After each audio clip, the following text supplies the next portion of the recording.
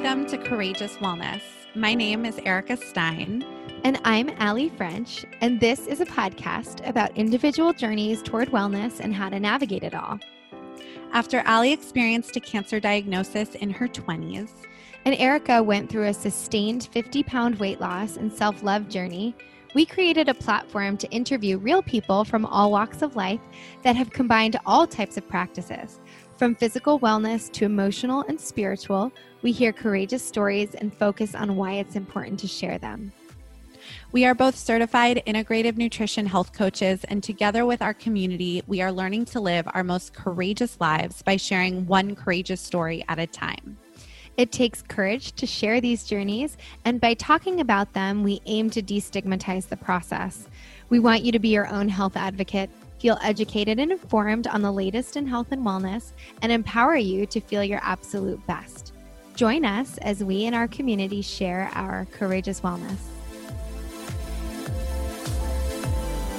Today on the podcast, we welcome Kate Croco, author, psychotherapist, and business mindset coach. Kate helps ambitious female leaders uncover what has been holding them back, work through those blocks, and step into a true CEO mindset. In this episode, Kate gives us practical tips and tools to step into our power, talks the 12 limiting beliefs that hold us back from our potential, and discusses her new book, Think Like a Boss. Her corresponding workbook, Thinking Like a Boss Workbook, a 12-week guide to turn your limiting beliefs into limitless opportunity, was also just released. We know you are going to find tons of inspiration from Kate and hope you enjoy the episode. We have an exciting new discount for our listeners with Four Sigmatic. Four Sigmatic offers superfood coffee and elixirs to upgrade your daily routine. The powerful antioxidants, antiviral effects, and immune-boosting properties of mushrooms transform your cup of joe from an energy-boosting treat to a health-enhancing choice. Along with mushroom coffee, Four Sigmatic also offers mushroom elixirs, mushroom hot cocos, and other shroom-filled products. Erica uses the lion's mane in her morning superfood coffee, and even though I hate mushrooms, I absolutely love the products, especially the matcha latte powder, which contains maitake mushrooms and adaptogens. For 10% off Four Sigmatic products, visit foursigmatic.com and use the code COURAGEOUS at checkout, and there's also a direct link in our show notes.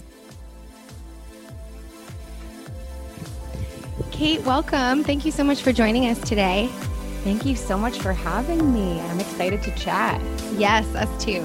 To get started, can you tell us a little bit about your personal journey and then how it's sort of led you to the work that you currently do?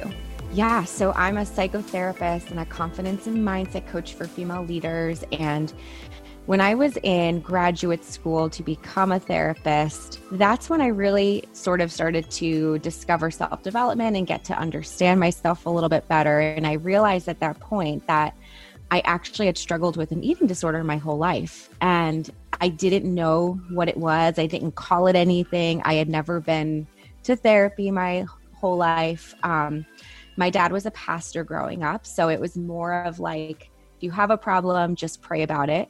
And that was it. Like, it wasn't that they didn't believe in therapy, but it was just not something that we really did. So in grad school, I decided, I realized at that point, this is really getting in the way of my success. It's really getting in the way of relationships. Just having that negative belief in myself and not being able to set boundaries. So I decided to go to therapy, and that's really when the healing journey began. And again, it's so ironic. I was studying to be a therapist, and little did I know that I was there to really heal myself. And I think that's why I was probably so attracted to that career, was just because I knew that I also needed it myself. So interesting. It's like Erica and I, after we started the podcast, we both decided to go back to school. We went to the Institute for Integrative Nutrition to sort of expand our knowledge about nutrition from just a more holistic standpoint, because of all the work that we do with Courageous Wellness. And one of the concepts there is that, like, when you start to work with people or start to coach people, that you really gain as much from it as you are giving. And that concept really, it really makes a lot of sense, where it's like you were drawn to this field because it was something that you yourself needed. And I just think I just love that concept, that it's like, it's constantly like this growth process and this evolution. And I'm sure it still is to this point. But so you're here, you've started to become a therapist. You went to grad school to become a therapist. And then what was that process like healing your own sort of maybe negative beliefs about yourself? How did you actually start to make that transformation? Yeah. So when I was in grad school, I was also training in something called dialectical behavior therapy. I don't know if you guys are familiar with it. Yeah, I've heard of it before. DBT, right? It's typically referred to. Okay, yeah. Yeah, I'm not as familiar. So if you can explain it to our listeners who might also not be. Yeah, so it's a skills-based treatment. It was developed in the 1980s for women with borderline personality disorder. So women who were very black and white thinkers. There's a book called I Hate You, Don't Leave Me. And that sort of describes like the feeling of having borderline personality disorder. You're just sort of hot and cold all the time, angry, but also love people. So the woman, Marsha Linehan, she developed this in the 1980s, and they found that it was so effective with these women that they started to use it for all different other disorders. And basically, there are 4 different modules in it, and it teaches you skills in emotion regulation, skills in distress tolerance, when it feels like life is falling apart, like how to get through that. Interpersonal effectiveness. So how to set boundaries with people, how to speak up for yourself. And then also there's the component of mindfulness or spirituality or religion, whatever your belief system is.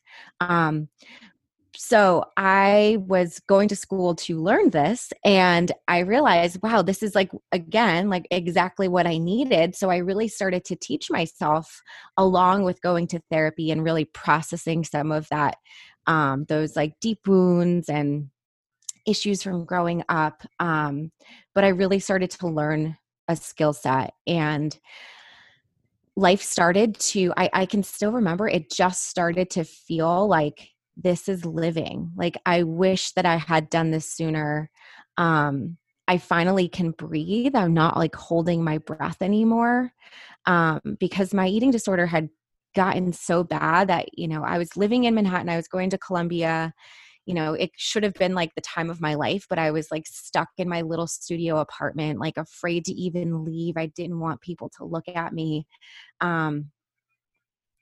But, being able to find this help and to learn these skills within, it was only maybe 6 months, I really started to feel better.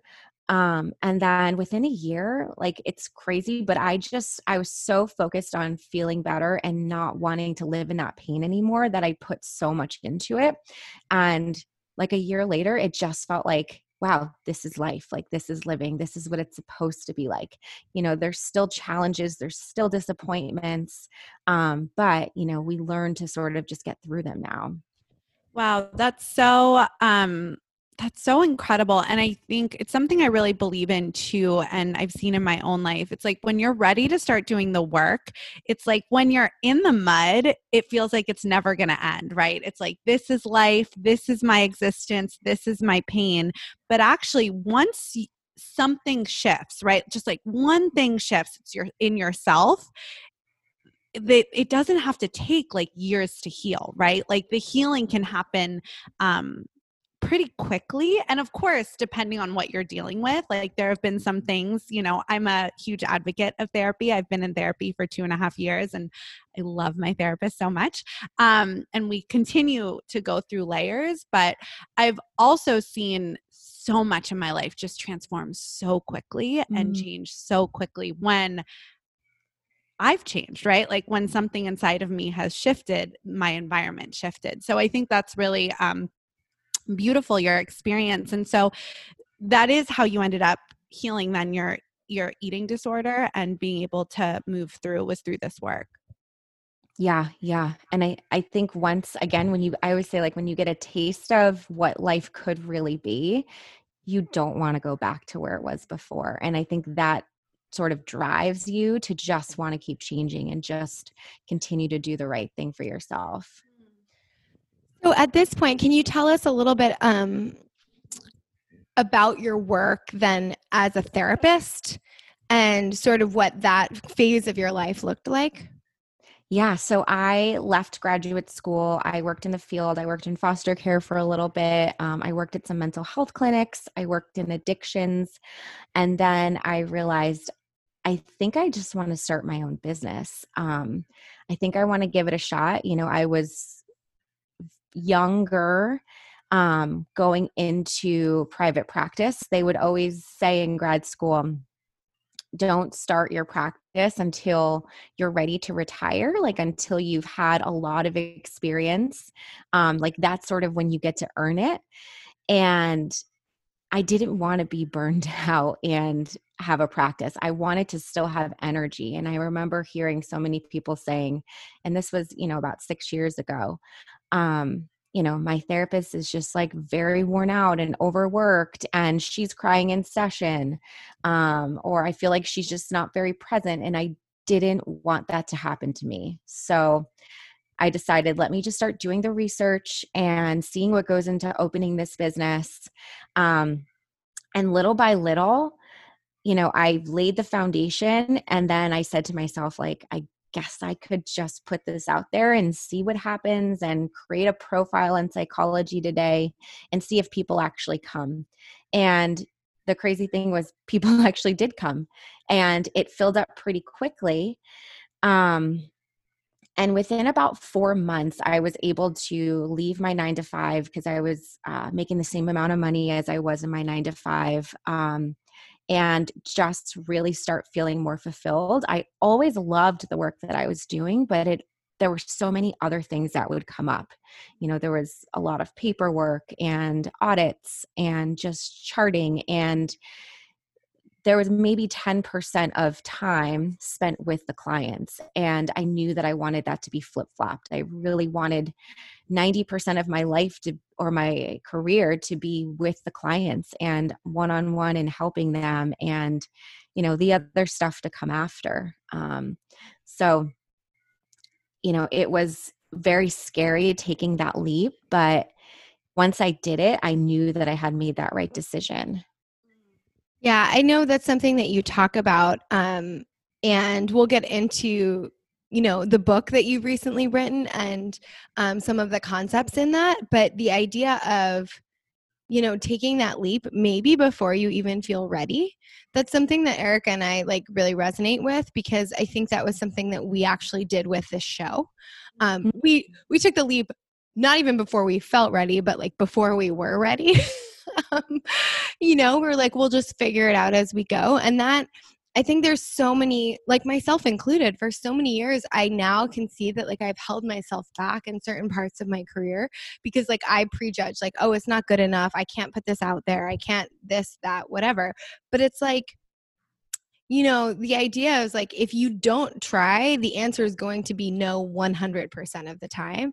That's something that I wish I had internalized earlier, but once you do, it's oh yeah, I don't know if it's oh, the stakes are not as high as you perceive them to be, or what it is, but it's empowering. It is. It's so interesting too, because I feel like that's how I lived, honestly, from I was crazy as a youth, but when I was probably 13, 14 to 22, I feel like that's honestly how I lived my life.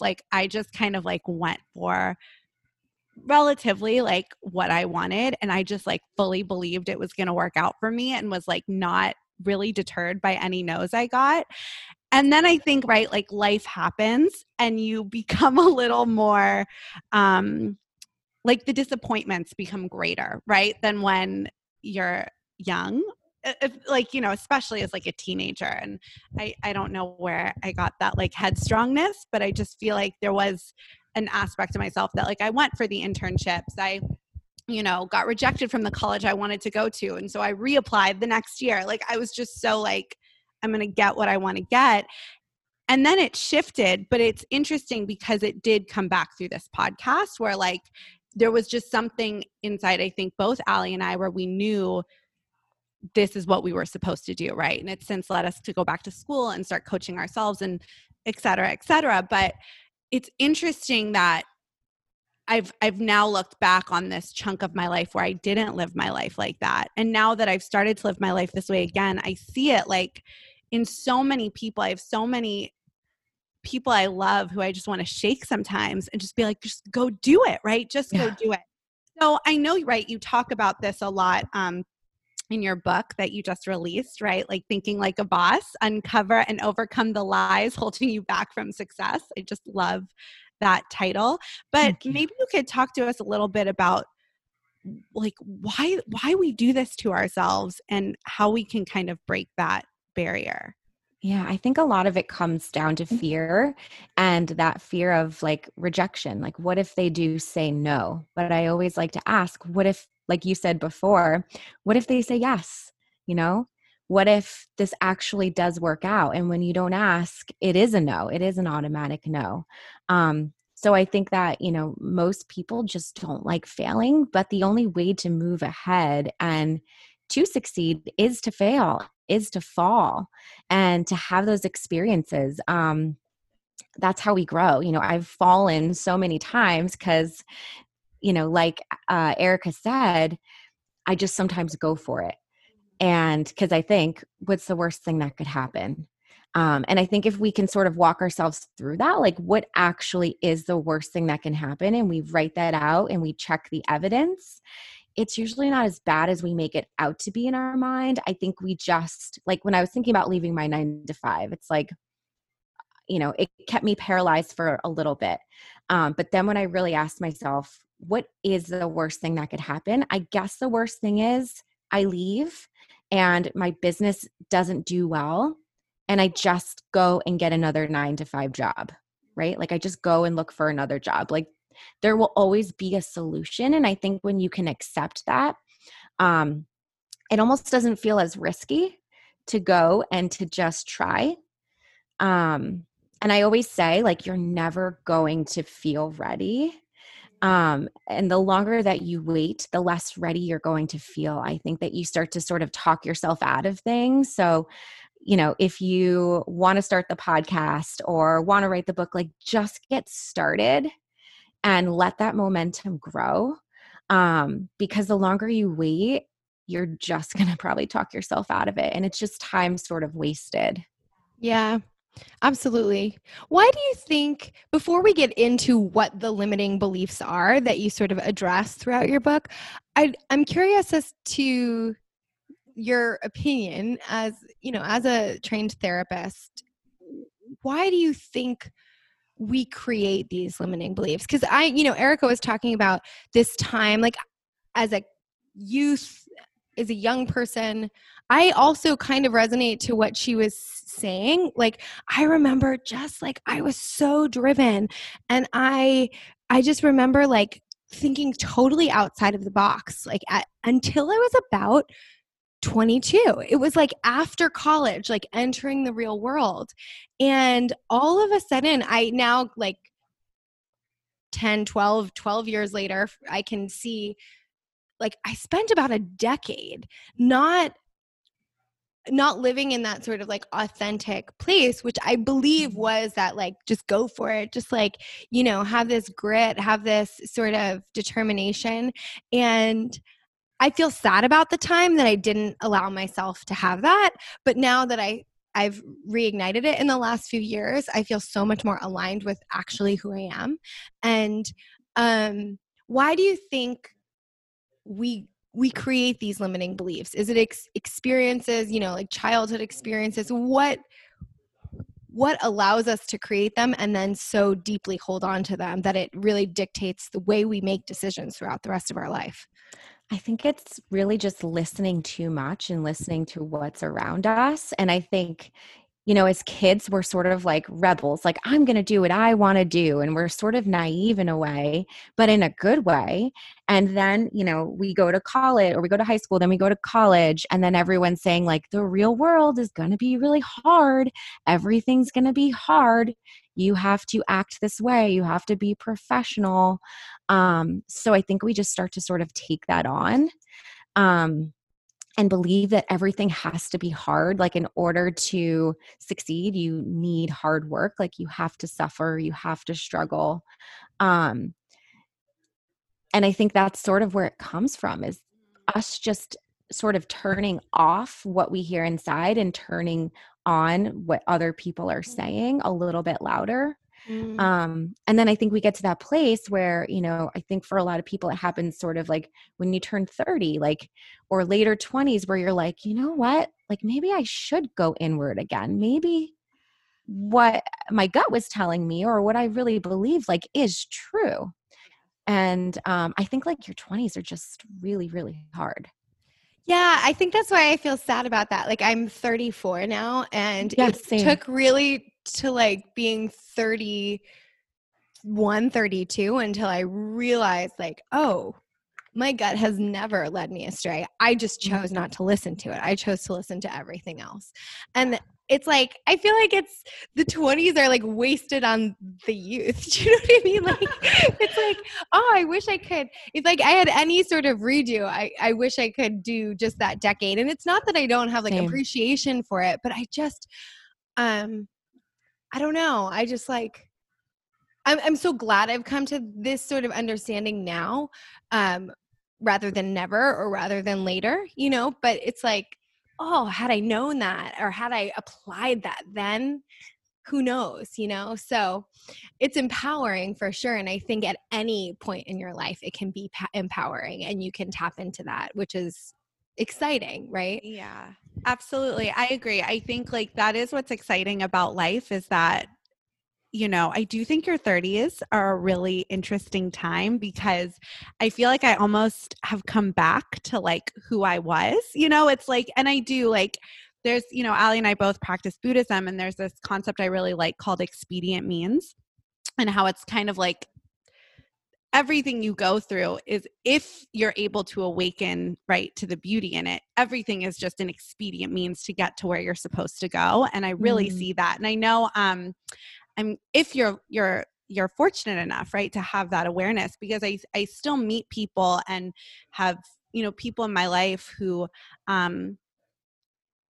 they're just not there, like they're just not there. And I want them to be there, and but I think it's like what you said is so interesting, because, be it family members, they'll always tell me, they're like, you're the only person who tells me to just go for it, right? Like you're the only person that tells me that. So I think like you're saying, that noise is so loud of everybody saying, don't go for it. Because I can't tell you how many times with family members or loved ones who have told me I'm literally the only person telling them, go for it, right? And so how do you listen? It's very scary and hard to listen to yourself, I think. And what I feel so fortunate about, and I know I'll talk a little more about astrology later, because we already talked about it in the pre-interview, but my Saturn return in astrology, which we've talked about on this before, where you kind of come back to yourself, was really instrumental in me getting to this place of really shedding these beliefs. I was kind of forced to shed these beliefs in my late 20s, right before I turned 30, that just weren't serving me. So maybe we can go into now what these limiting beliefs are, that you mentioned that there's 12 of them, I think, in your book, that can really hold us back. So maybe we can touch on these limiting beliefs and how to not listen to that outside noise, right, of so many people telling us we can't go for it. Totally. So I think we sort of touched on one before, was just the lie of I'm not ready. right? I'm not prepared. I need all of these other things in line before I get started. And I think, again, it's just an excuse for I'm scared. Like, what if I fail? But again, what if you succeed? And I think another really interesting lie I talk about in the book is the lie of I don't have enough time. Mm. And I think with what we're living in right now, for so many people, they've gone through their lives saying, like, if I only had more time, I would start a business, or I'd start a podcast, or I'd start prioritizing my health.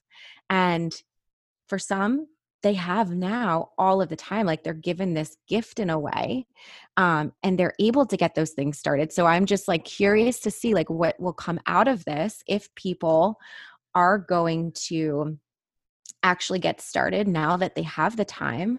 I think we also tell ourselves like, I need to have it all together. I need this to be a certain way. I don't know if you want me to go to just sort of list them all out, or do you want to just like dive into a couple? Yeah, maybe if you can list out, I think it'll be interesting, and maybe someone listening will resonate with one of them. So if you want to list out what these limiting beliefs are, and then maybe we can maybe dive deeper into one or two of them. Perfect. So I'm just going to read them to you in order so that you'll cut down the time a little bit. I need to have it all together. I'm not ready to start. I'm not qualified. I'm not smart enough, young enough, or old enough to succeed. I'll never have enough money. Making money is greedy. I need to say yes to every opportunity that comes my way. I can't possibly have a successful business and be a good mom. I need my friends and family's understanding in order to succeed. I don't have enough time. It's already been done before. I am my business, and I'm not capable of handling success. Yeah. Almost hard to hear those. I don't know if you felt that too, Allie, but it's like, damn, like I have said every single one of those to myself, and it just makes my heart so sad. You know what, Kate, is interesting is I find some of these are maybe not one person has said this to you, but they're somewhat like societal beliefs, right? Yeah. As well. And I think those are sometimes a little bit sneakier to identify that we actually fall into believing, because I'm hearing it, read back to me, and I can articulate the ones for myself, like, oh yeah, I've struggled with this, or I've struggled with this, and this comes from my family belief, or this comes from like my parents or my friend group or whatever. Like I can say like it's been reinforced personally in my life, but some of them, like I was just looking at them as well. I was going to say some of them are really, I think, reinforced a little bit more subtly through sort of societal beliefs that we can take on quite easily. The I don't have enough time is a big one, and then also like the I am my business. I think that's a really interesting one, because we oftentimes associate, like I think in this year 2020, we've been dealing with sort of unprecedented situations, but like you said, a lot of people have more time than ever before.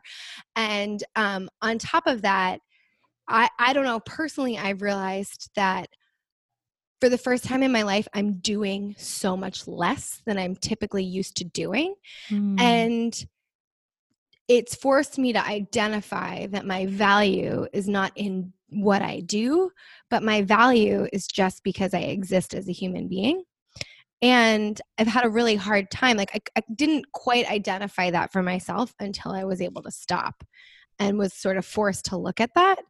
And I think that idea of I am what I do, I am what I make, I am my business is really interesting. And I think it's how we often identify like who we are in this world, right?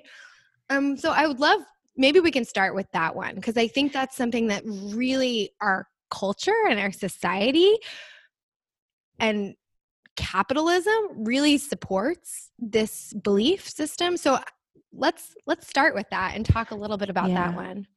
Well, I remember even as, thinking back, like when I was a social worker and not making a lot of money, just feeling like, a little bit less than, like comparing myself to other people who had these like big corporate jobs and were making six figures. And I think that we really tie our worthiness to our success.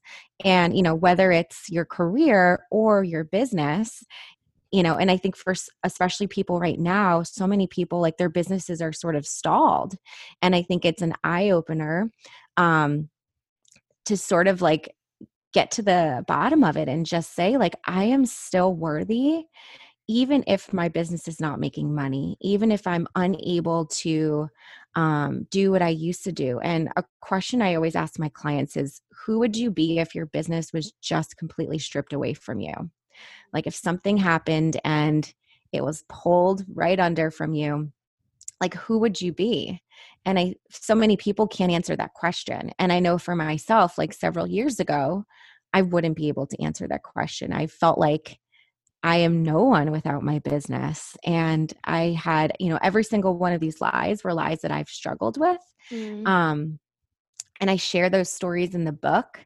But I had gotten to a point where I just, was sort of running around and saying like, I don't have time. I can't do any of these other personal things because my business is just taking over. But it was because I was allowing it to be. And, sort of setting like, I'm successful in my business if I make this amount of money. And needing to just constantly work and work and work. And I didn't really snap out of that until I found out I was pregnant with our first daughter, which was like the biggest gift, because if that had not happened, I probably would have just run myself down. Well, that's another lie that you address. And I think a lot of, Erica and I don't have children, but I think a lot of young women, and maybe not so young women too, who are moms, feel like it really has to be, one or the other. Like you're constantly compromising your business and your motherhood. So can you talk to us a little bit about that? Like, how is that something that you reconciled for yourself when you became a mom?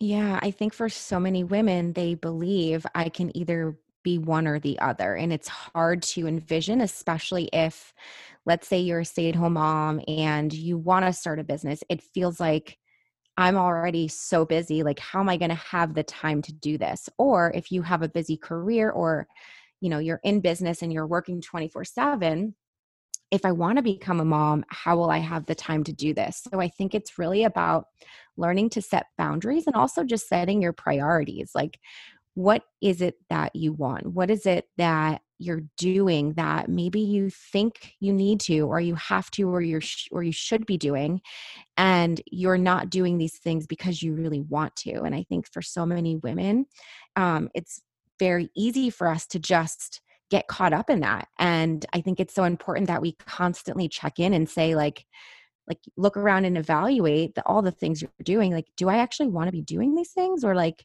do I just think I need to do this to be successful? And I have to constantly check in with myself. And I think that in some ways, motherhood almost makes it easier for women to get very real with themselves, because now you have even less time. So you have to be so picky and choosy with what you're going to do. So I think it's like an automatic, like you have to evaluate if you want to try to succeed at both. We want to take a quick break from this episode to tell you about today's sponsor and one of our favorite wellness brands, Ned. Ned produces the highest quality full spectrum CBD from organic hemp plants sourced entirely from an independent farm in Colorado. After interviewing co-founder Adrian Zimmerman on the podcast and trying their products, Allie and I were both instant fans of the products and of the company. As someone who struggles with anxiety, my favorite product is definitely the full spectrum hemp oil line. I notice a huge difference in my anxiety, sleep, and general mood when I take it consistently, so I have made it part of my daily self-care routine. Every day I use the 750 milligram tincture and do 2 droplets under my tongue in the morning and evening. I also love applying the hemp-infused body butter to my neck and shoulders before bed as I am winding down, and always use my tincture as an alternative to any pain medication if I get hit with a headache.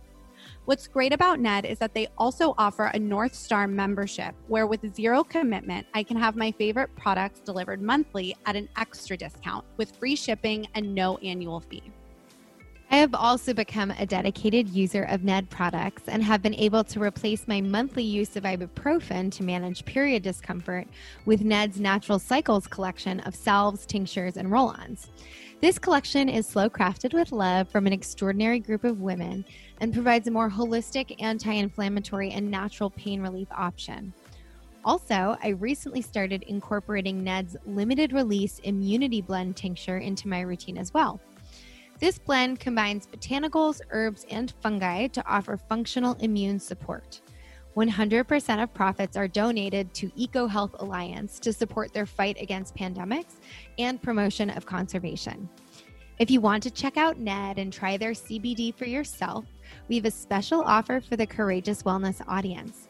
Go to www.helloned.com/CW podcast. That's HELLONED.com/CW podcast to get 15% off your first order plus free shipping. Thank you, Ned. We know you're going to love it. You can also find the direct link in our show notes and check out all of their wellness products.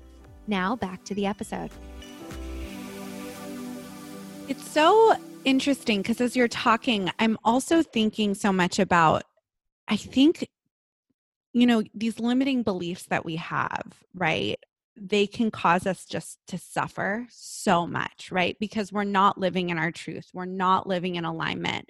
We're living from fear, essentially, right?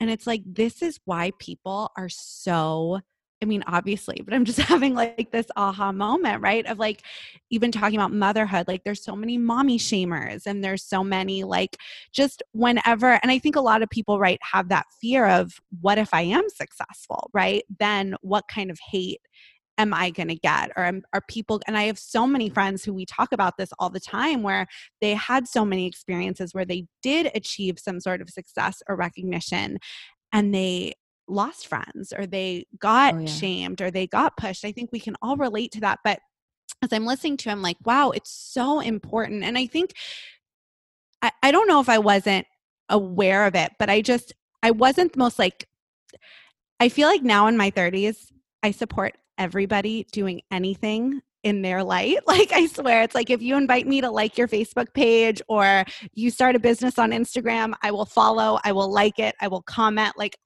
even if like it's someone I went to high school with like 10 years ago, like I will support what you are doing in the light.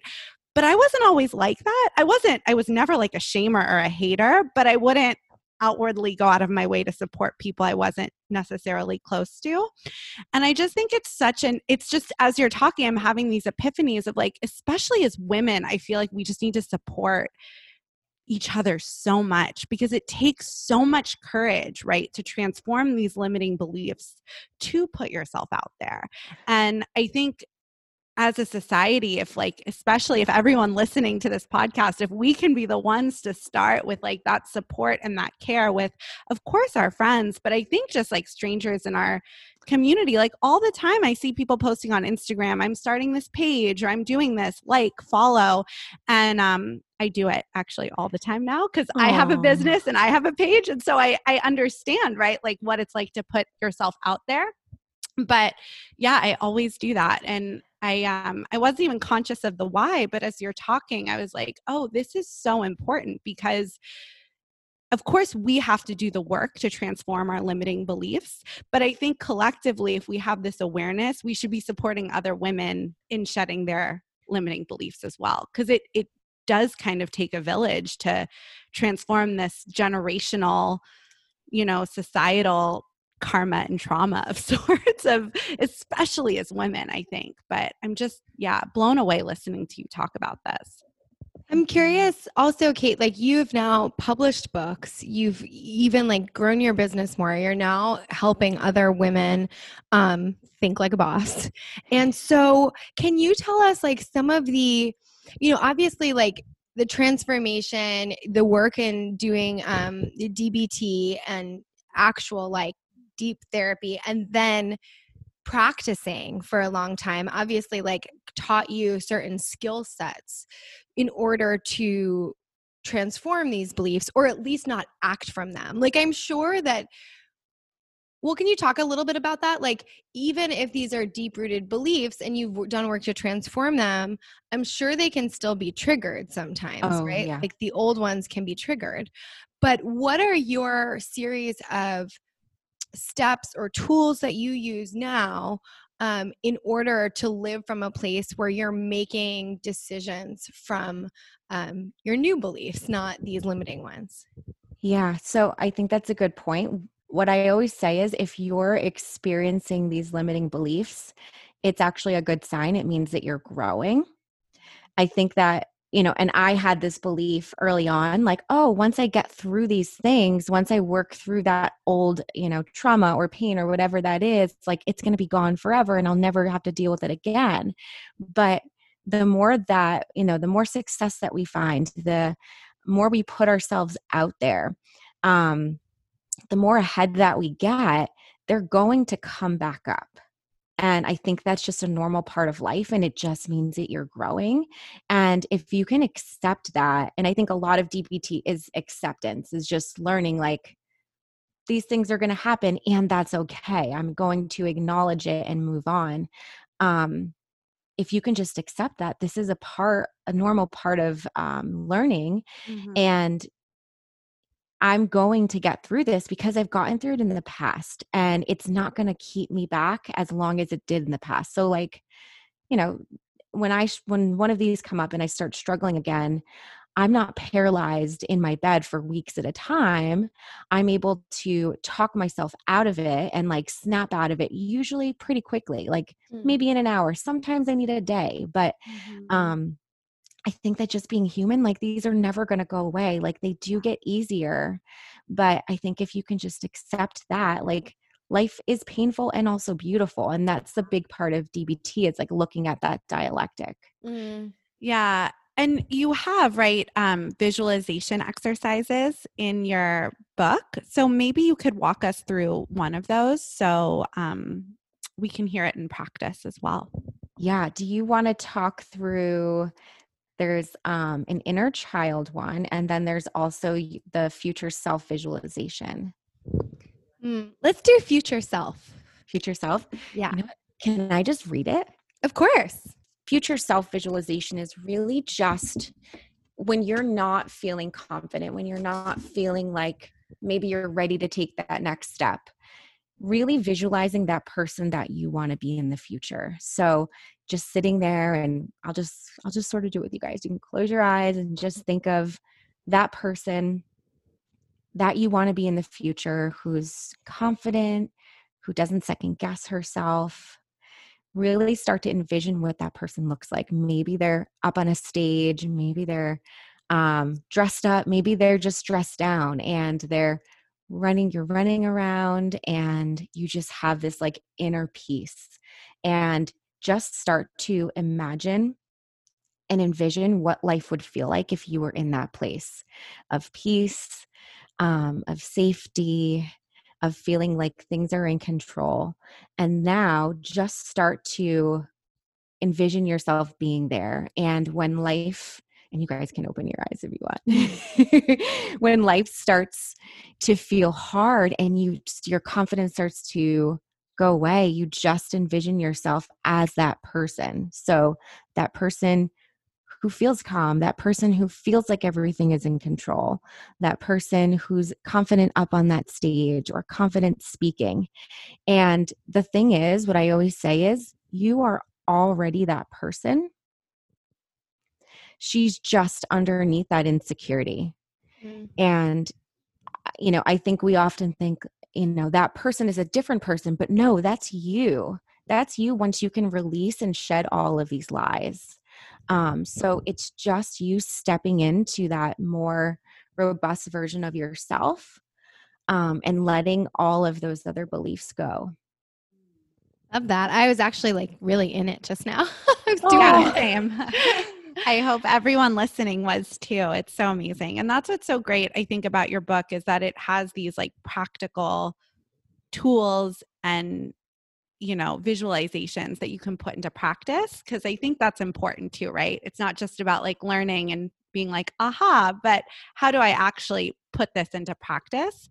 And, one more thing I wanted to ask you as well is not to bring everything back to astrology, but as a Libra, I've always struggled with making decisions in general. But I think regardless of your astrological sign, I think a lot of people struggle with making big decisions, and that's something else that you also talk about. So, and I think this year, probably more than ever, a lot of people have to make, right, big decisions about their life or where they want to go or what they had planned that maybe can't be planned in the way that they wanted to anymore. So, can you talk to us about the formula that you present for making big decisions? Yeah. So, like everything in the book, everything is very simple. There's nothing that's profound in there. And when I was in grad school, there was this exercise in dialectical behavior therapy of looking at the pros and the cons of something. And they do it a little bit differently. So, rather than just looking at the pros and the cons, we're going to look at all different angles of it. So, I think when we have a decision to make, we go into pros and cons with a bias. We already know what our decision's going to be. Like we're leaning more towards one area. So rather than just looking at the pros and the cons of doing the thing, so let's go back to like leaving your job to start a business. What are the pros and cons of also not doing the thing? Because there's always pros and cons on the other side. So a really simple way to do it is take a piece of paper, fold it in half again. So there's 4 areas on the page. And, at the top, the pros and cons, the pros of doing the thing, the cons of doing the thing. And then at the bottom, the pros of not doing the thing and the cons of not doing the thing. And if you can list all of that out, try not to add in any emotion into it. Just try to put evidence on the paper. I promise your answer will pop out. And again, it's just sort of like looking at the another angle. It's not any different. But I think it's also easier when we have 4 things to choose from rather than just 2. Yeah. And that's really cool because it allows you to really get in tune with what's coming out of you, like the pros and cons that you're bringing up for both situations, rather than like phoning a friend or like, polling the audience. I think that's a major shift that happened for me, when we were talking about this shift that happened into the 30s, where I was dealing with some major sort of big life transitions. And it wasn't that I didn't share them with certain people in my life, because I did, but it was like the first time in my life where I didn't have the instinct to go ask like a bunch of my friends, even my closest friends, like what I should or shouldn't be doing according to their opinion. I just knew I needed to like get quiet and get in tune with, like, that sort of intuition was louder than ever before. But that being said, this is an exercise where you can put all of the stuff that's already inside of you out in front of you and be able to sort of observe the evidence of it. And that's really cool. And I like that. I think I'm going to use it. Yeah. How much, I'm curious too, how much do you think, right? Like, obviously the people you surround yourself with is very important, because like, I fully agree with Allie about everything that you just shared, right? About like not consulting always with the peanut gallery, right? About what everyone's opinions will influence your decisions. But I will say, just to like shout out Allie and her strength, Allie and I did get really close during a really transitional time in my life as well. And Allie, you're like one of the strongest, most like straight shooting people I've ever met. And, it wasn't like but just being around, right, like that energy, I think just made me stronger, right, as a person. So thank you, Allie, for being such a Thank you. wonderful friend and human. But yeah, I just like, what would you say? Because I do think there's something too, right? Like you are the people that you surround yourself with. So do you have any tips for that? Like, is there part of this formula or, like kind of taking stock of the people that you really do spend the most time with? Yeah, I always say that I believe all of the answers are within. And yes, you can, get feedback from friends and family, but I think it's important that when you trust yourself and you know deep down what your answer is, even if it doesn't make any sense at all, you have to go with that gut feeling. And, I think there's that feeling of, I don't know if you've ever felt this before, but when you've sort of betrayed yourself, like you knew deep down that you should have done that other thing, like that was the right thing for you, but everyone else told you, no, maybe you should do this or maybe you should do that. And you went against what your gut feeling was. That feeling is, it's like the most, I don't know, it just feels terrible when you've gone against yourself.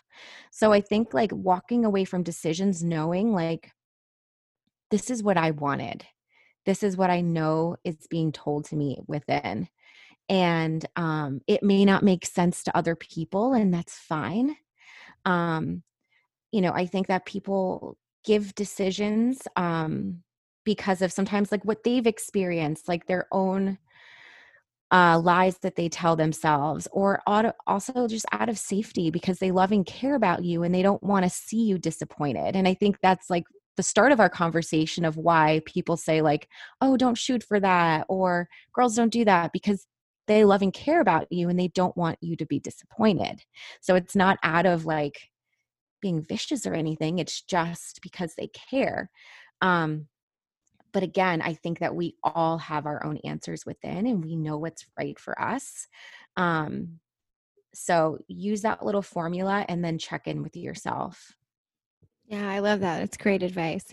So I'm curious, as we start to wrap up, you are a boss lady. You coach so many women now. You're an author, and a mom. You have a lot of hats that you wear.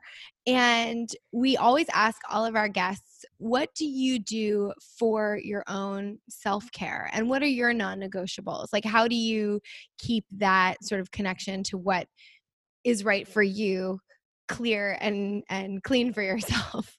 Yeah. So my self-care right now is therapy once a week for 30 minutes, and also waking up every day, making sure I wake up before everyone else. So waking up, setting the alarm to 5:15, having coffee by myself on the couch, sitting, reading, journaling, praying, just having at least 15 minutes for myself. And it doesn't sound like luxurious or anything, but it really is for me in this season. Like it just feels good. Something else I think for myself, practicing self-care is just being aware of my own boundaries and my needs, and being able to speak up for myself, especially with what we're going through right now. So just like being really open and honest with my husband, like, hey, I need this time to myself to go and work or to write or whatever it is. I need you to help. So I think, self-care looks a little different these days. Mm-hmm. Thank you for sharing that.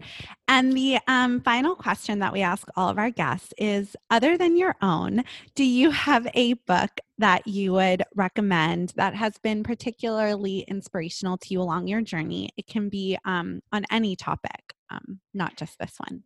Yeah, I don't know if I have it in here with me. No, I don't. But I just started reading. So Marsha Linehan, who developed DBT, she actually just wrote a memoir that came out in January. And there's been other books that have been instrumental in my growth, but this one right now is just really speaking to me. She struggled with borderline personality disorder. And that's really why she developed this type of therapy back in the 80s. And she never told anyone. No one ever knew that she had any type of mental health issue. She is probably, I'm thinking she's like in her 60s. And she said, I wanted to make sure that my story got out there, like before I died. Like, I didn't want to die a coward. I wanted people to know what I struggled with. And she actually was, had a psych hospitalization for over 2 years. Wow. So she, was suicidal, like really, really struggled, but through that pain, really knew that she wanted to use that to help others. And just reading and her being so brave and like getting into all of the details, it's just been just really influential right now. Thank you. And the last thing, of course, is if anybody wants to find you, follow you, buy your book, where can they? Yeah, so I love hanging out on Instagram. Just at my name, Kate Crocco. My website, katecrocco.com/book. You can find out all of the information about the book there. Awesome. Thank you so much again for joining us today. Thank you. Thank you so much for having me. Thanks for tuning in to another episode of Courageous Wellness. Tune in every Wednesday for a new episode featuring a different guest each week. Subscribe, rate, and write us a nice review. And you can also follow us on Instagram at Courageous Wellness, or get in touch via our website, www.courageouswellness.net, where you can also find additional info about our health coaching services, virtual group events, newsletter, and more. Until next week, I'm Allie. And I'm Erica, and we're Courageous Wellness.